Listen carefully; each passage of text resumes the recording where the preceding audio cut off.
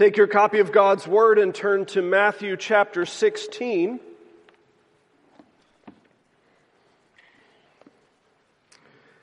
Matthew chapter 16. We're going to start in verse 13. This is God's Word, written a long time ago, but the Spirit of God, when He wrote it, had you in mind, as well as all those saints who have come before and read it as well. God's Word for you now. Now when Jesus came into the district of Caesarea Philippi, He asked His disciples, "Who do people say that the Son of Man is?" And they said, "Some say John the Baptist. Others say Elijah. Others Jeremiah or one of the prophets." He said to them, "But who do you say that I am?" Simon Peter replied, "You are the Christ, the Son of the living God."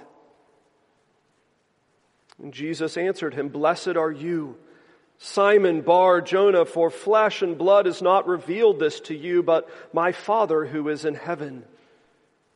And I tell you, you are Peter, and on this rock I will build my church, and the gates of hell shall not prevail against it.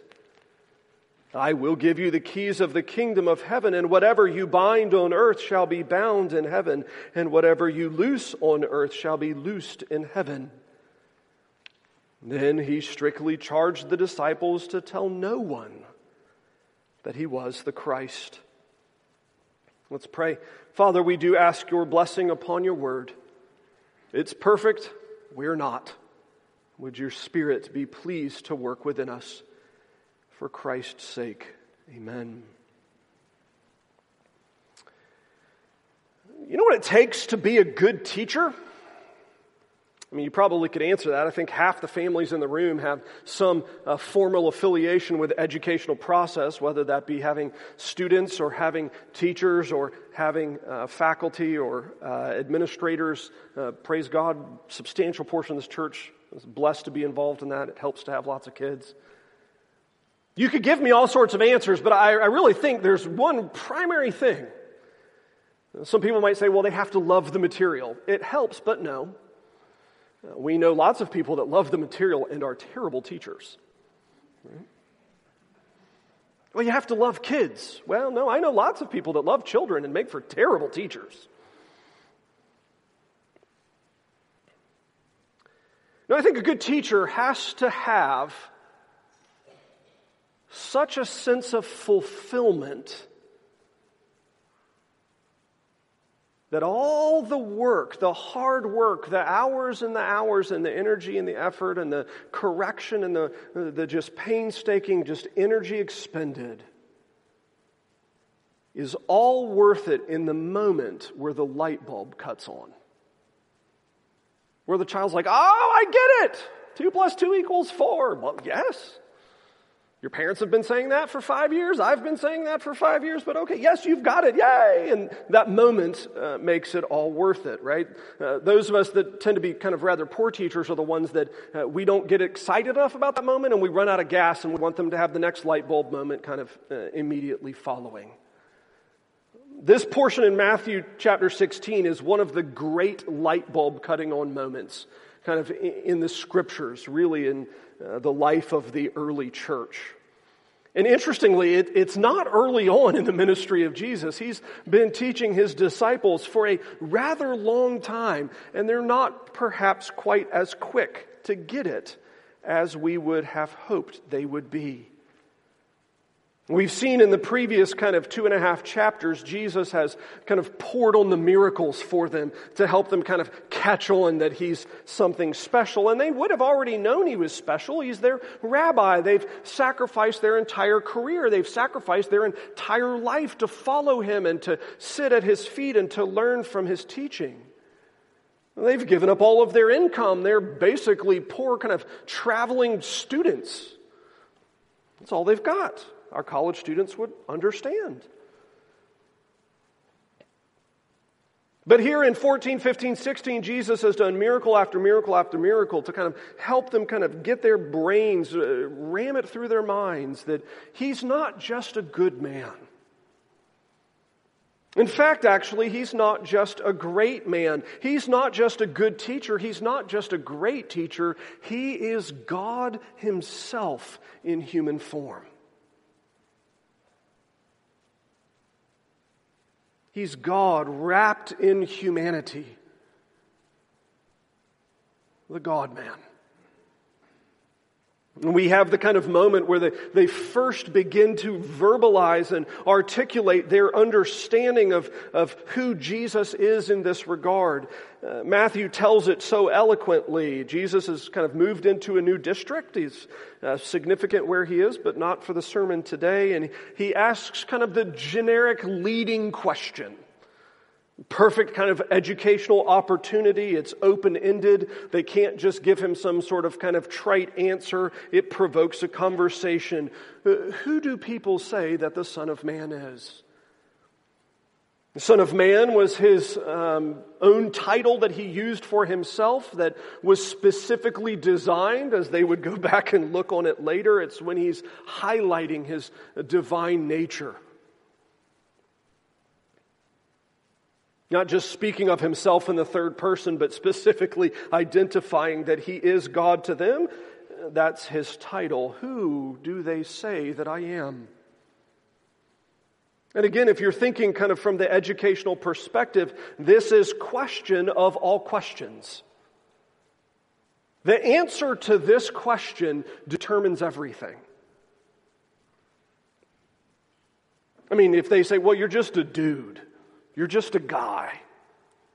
Well, great. When he dies in a handful of short chapters, what are you going to do then? Or you're just you're an interesting teacher. I just like listening to what you have to say. Or you're a nice man or a good neighbor or things like that. Well, that's the kind of person that's enjoyable to be around, but, when they phase out of your life, it's not the end of the earth. This is the question of all questions. It's the question that the answer shapes everything about life afterwards. And honestly, for us, dear friends, the question is no different today.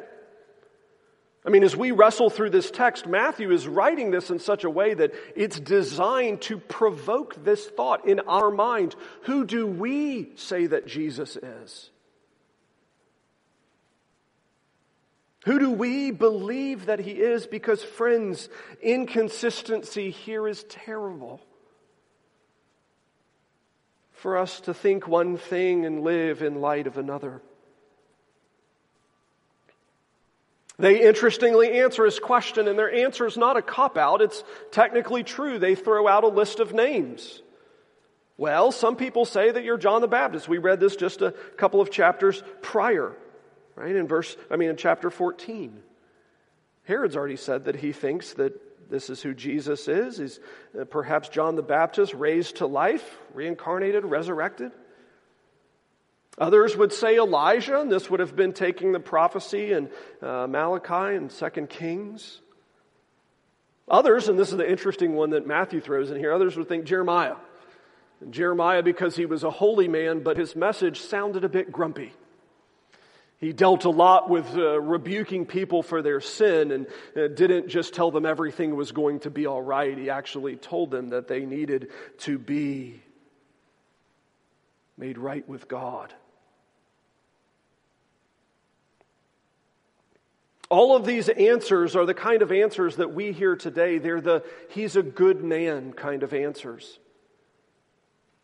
If we were to go out on the streets today and ask the people that we ran into, who is Jesus? These are the kind of answers that we would hear. Well, I think he's a good man. You're not wrong. It's not enough. Well, I think he was a good teacher. Again, you're not wrong. Not far enough. Well, I think he was just really, really wise. Well, you're not wrong, but not enough. They throw out the answers that we would hear. These are the ones that everybody would expect. They're good answers for good men. In fact, actually, they're good answers for great men. I mean, John the Baptist, we've already found out, is the holiest man to live. Elijah's the greatest of the prophets. Jeremiah is absolutely marvelous, influential in his ministry. These are the best of the best.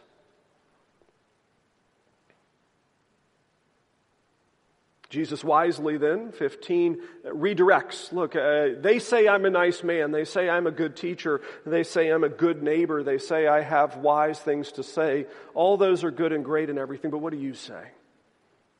Who do you, the disciples, think that I am? And verse 16, I love how it reads like Simon Peter. Simon just jumps in. Peter's not ready to wait. He's just going to go ahead and blurt it all out.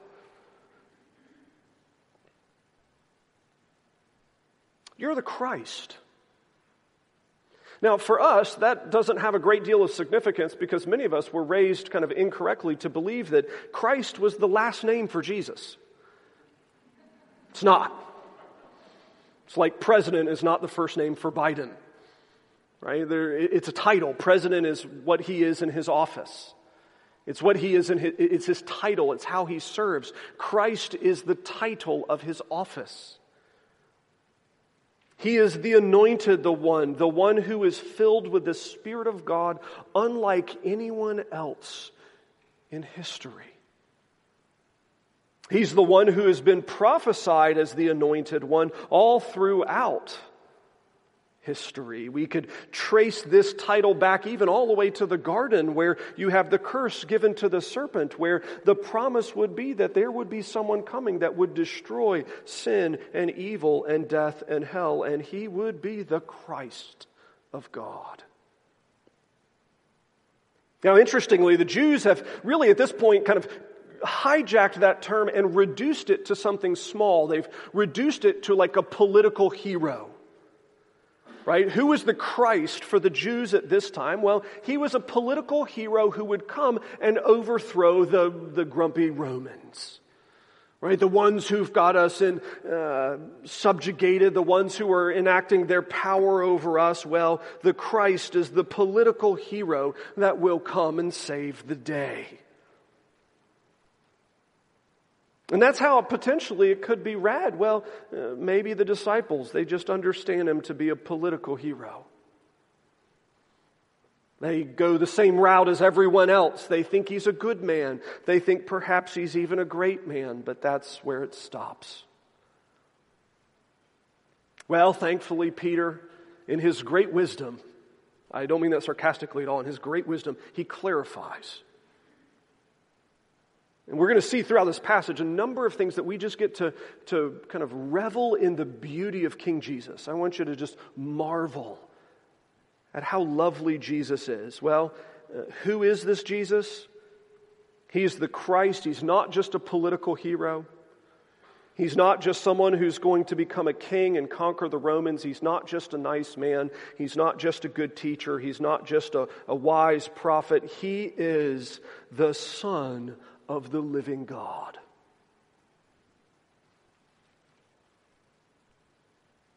He's God incarnate. This is where we have our minds stretched a little bit as we contemplate the nature of Jesus Christ. See, Jesus Christ is just like you and me, and in the same time, no way like you and me. He's just like you and me in that he is fully human. 100% human, in fact. When we go to have a conversation about Jesus, to say that he's anything less than human or anything more than human is incorrect. He is man.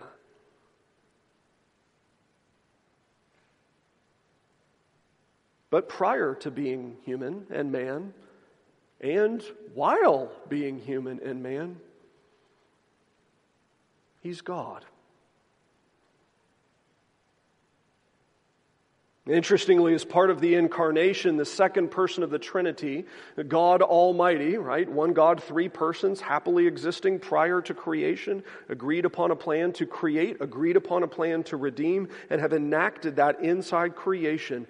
As part of that, the second person of that Trinity stepped inside creation.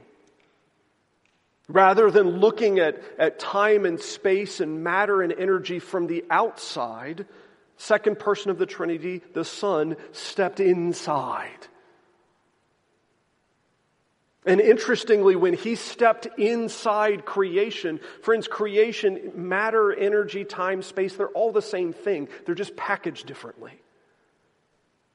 So to step inside creation, he put on time and space and energy and matter. He put on flesh. He put on humanity.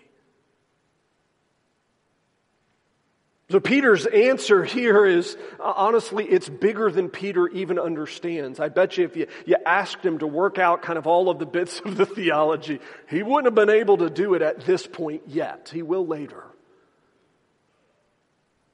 You are the anointed one of God who is God. Now, friends, that's a totally different answer than you're a good man. Because honestly, there are lots of people that we know that are good men or good women that we ignore constantly. I will give you an illustration. Your doctor. Every time you go to the doctor, what do they tell you? Literally, every time you go, you're an American, you walk in to see your doctor and they say, you need to eat less fried foods, you need to eat more vegetables, and you need to exercise more. And we all go, oh, I know, you're so right. And we turn around and we walk out and we totally forget about it. That's not true. It might take us 2 days of trying, right? Our doctor is a good woman or a good man that have good, wise advice for us, but we ignore them.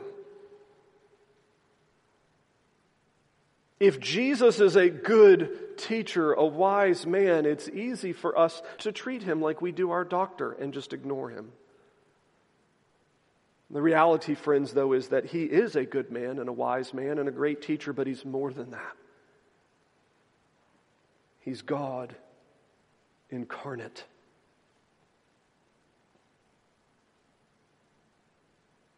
Verse 17, Jesus responds to Peter's kind of exclamation, "You're God!" And amazing what his response is.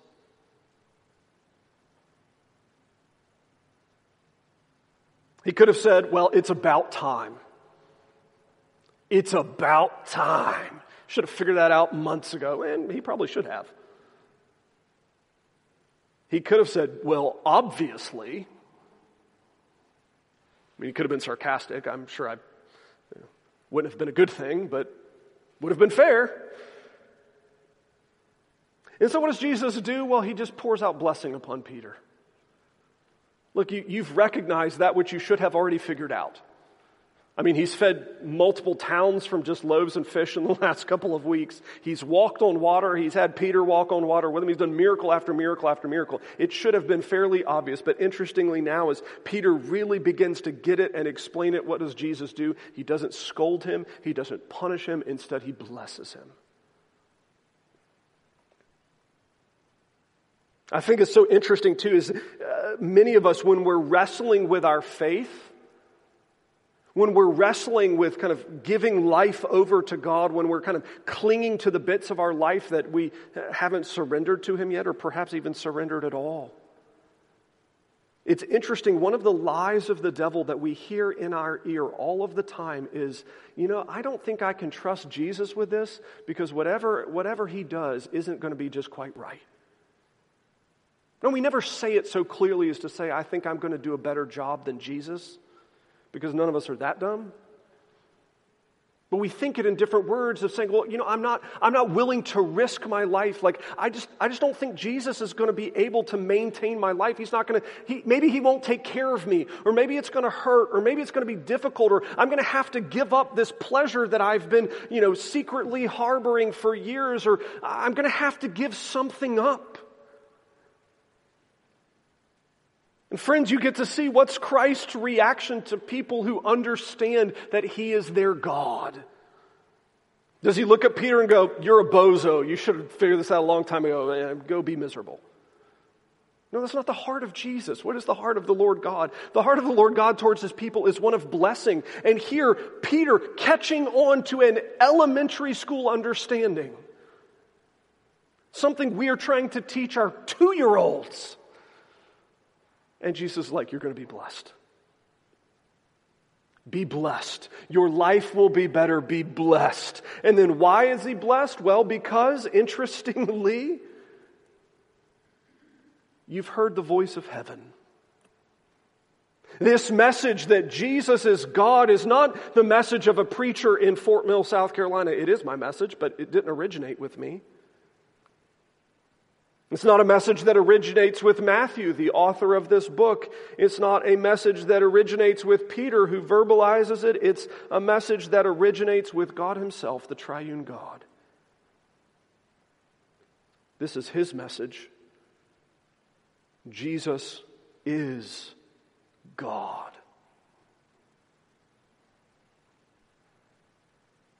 So when he pours out blessing upon his children, well, that's certainly something to be thought about. Right? It's not like me saying, well, go and be blessed. All of you, go be blessed. Live your best life. Now, I actually don't have the power to make that happen. Well, Jesus does. Blessed are you, Simon, son of Jonah, for flesh and blood has not revealed this to you, but my Father, God Almighty, who is in heaven. We can marvel at the beauty of who Jesus is. This next verse, I think, is even more staggering. And I tell you, and there's a little bit of a word play here in the Greek, which is really interesting because they're probably speaking Aramaic. So, language joke. Jesus makes a pun in two languages at the same time. And I tell you, you're Peter. In Greek, Petros. And on this rock, Petra, one's masculine, one's feminine. On this rock I will build my church, and the gates of hell shall not prevail against it. You want to talk about how generous God is with blessing his people? I mean, how much of a blessing he's going to give to his saints. After telling Simon he's going to bless him, he looks at him and says, oh yeah, by the way, as part of the blessing that I'm going to give you, I'm going to establish my church through you.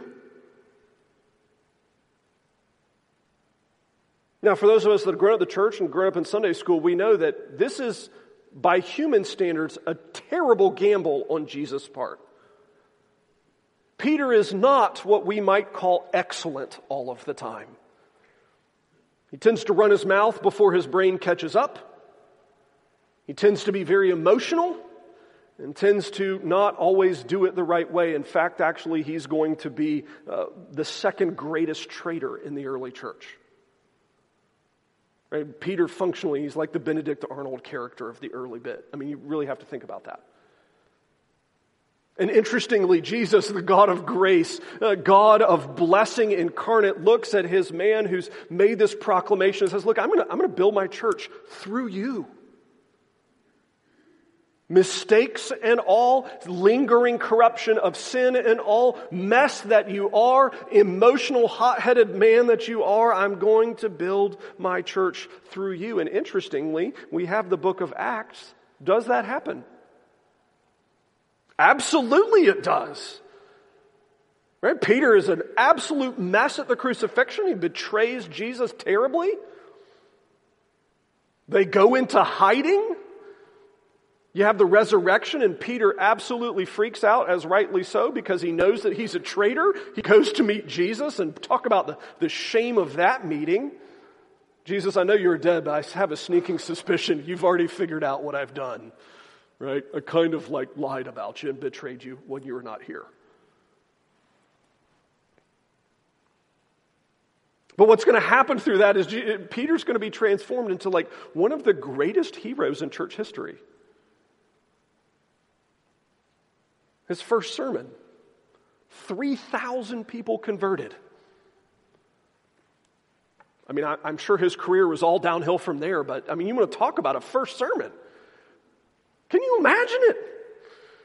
Right? Austin's in preaching lab right now learning to preach. Can you imagine his first sermon? 3,000 people get converted. Oh yeah, and by the way, that's not it. It doesn't stop there. Every day his ministry after that, you have more and more and more and more people converted through Peter's ministry. The Lord absolutely keeps his promise and takes this man who is a mess and does something marvelous through him. And interestingly, to showcase to the church how mighty God is, not how mighty Peter is, he takes Peter, who is a mess, and turns him into the kind of original building block of the early church in this growth. And then he is surpassed by a guy who is an even bigger mess and becomes an even greater success, a guy named Paul, who literally murdered the early church prior to conversion. I mean, that's pretty bad, right? I mean, Peter, he just lied about Jesus and said he didn't know him, didn't like him. Paul actually killed Christians until he becomes one. What we're seeing here is, again, the relationship of our God with his people is that he pours out blessing, and he pours it out so richly upon his people. His grace is so full that he can take people who are a mess and make them into marvelous creatures of beauty and power and mercy. And friends, if you don't find that encouraging, you probably don't have an accurate understanding of yourself or Jesus. Because the reality of the matter is we like to kind of poke fun at Peter because he is a mess, but honestly, Peter's the one saying the things that most of us have thought. Right? He's like the inner voice in our head. It just says it before we have a chance to kind of stop it. It should bring great encouragement and great consolation for us as people as we would look at our own lives and say, look, we're discouraged by the sin that still remains, or we're discouraged by the dumb decisions that we've made in the past or in the present or maybe in the future. You know, we get weary over the things in the world in which we live in.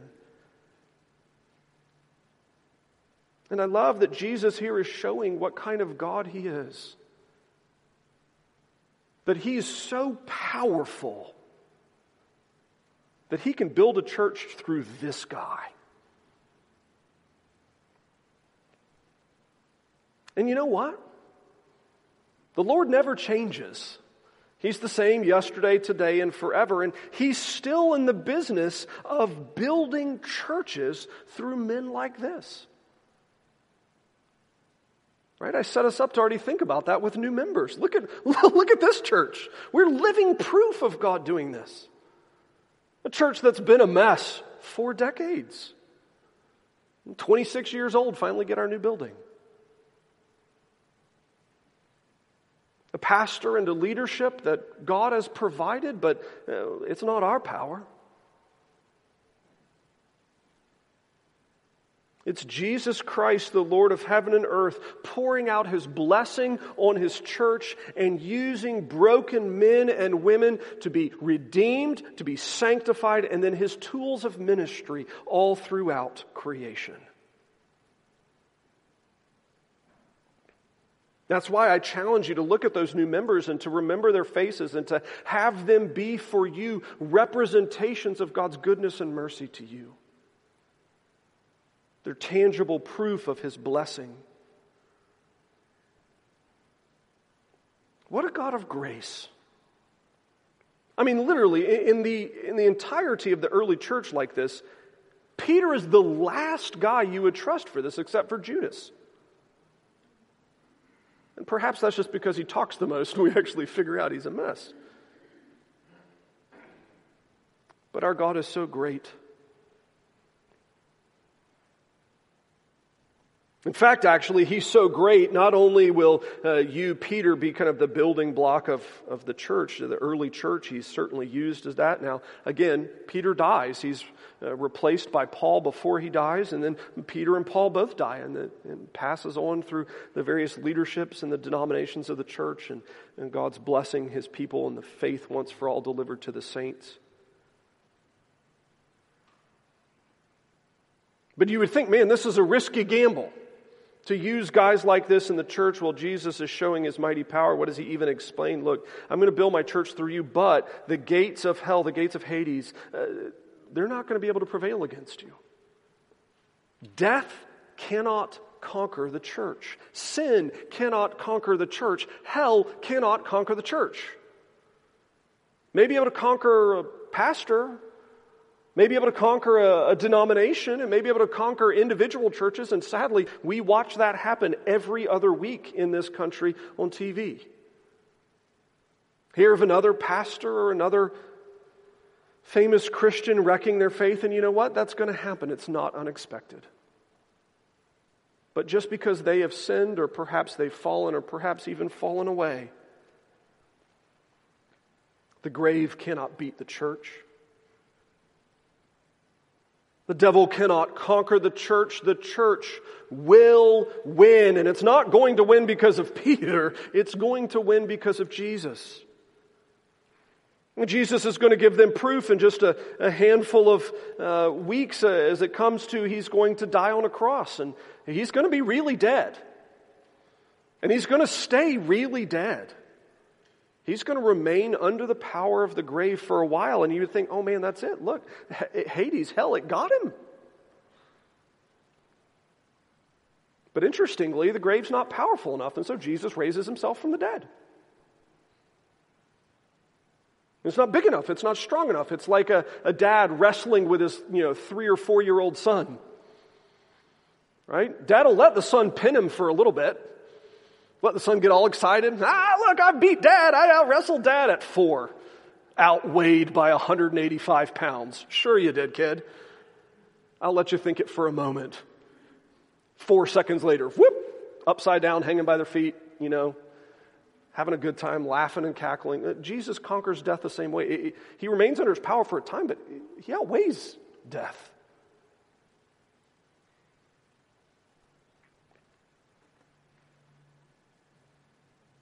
The amazing thing is that Jesus isn't done, and the kingdom of God is going to prevail against all of its enemies. And then you have verse 19. And honestly, I'm going to deal with this verse a little bit more fully in the sermon on Matthew chapter 18, if Jesus hasn't come back yet.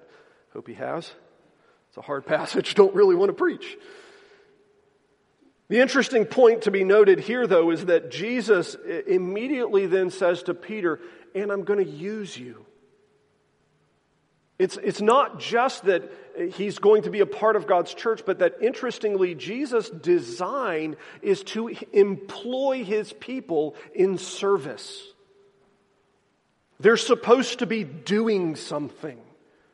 Now, interestingly, Peter's task here is given to him individually here and then to the disciples corporately in 2 chapters, Matthew 18:18.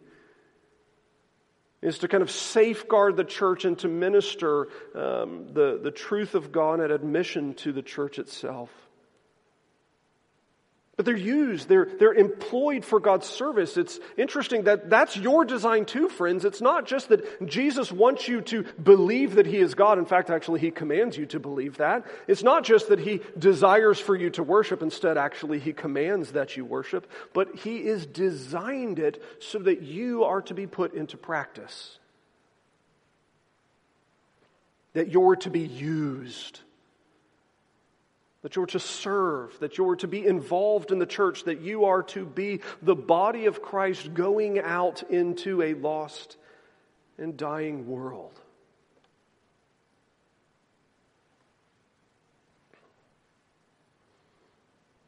I've said it before, I love having the conversation about verse 16. I love telling people that Jesus is the Son of God.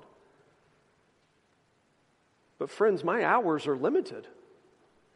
I'm one man in one place at one time.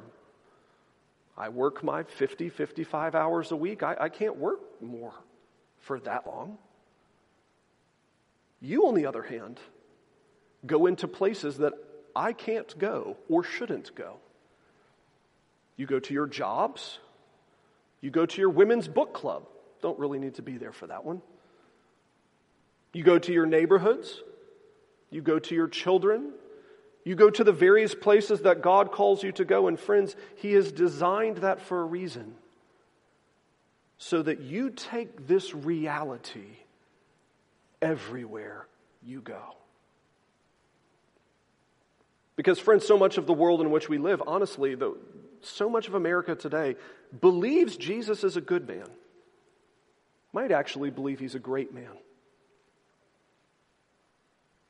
But they miss the reality that he is the great God who stepped inside time and space to handle the problem of our sin.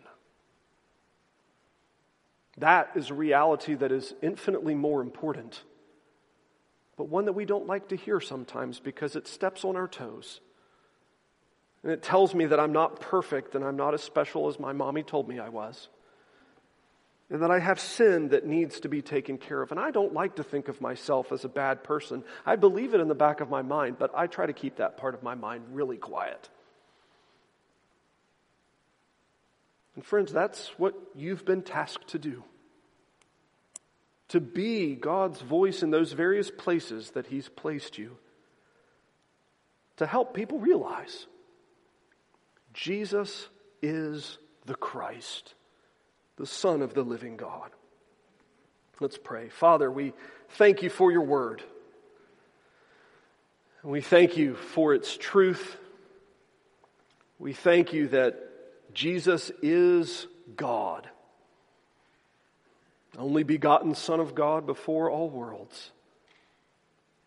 We bless you, Father. We bless Him, Son. We bless the Spirit, praising you, honoring you, and we ask, O Lord, that you would be pleased to have your Spirit work within us now. Give faith where there is none. Give hope where it's weak. Give joy in believing in the Christ, in whose name we pray. Amen.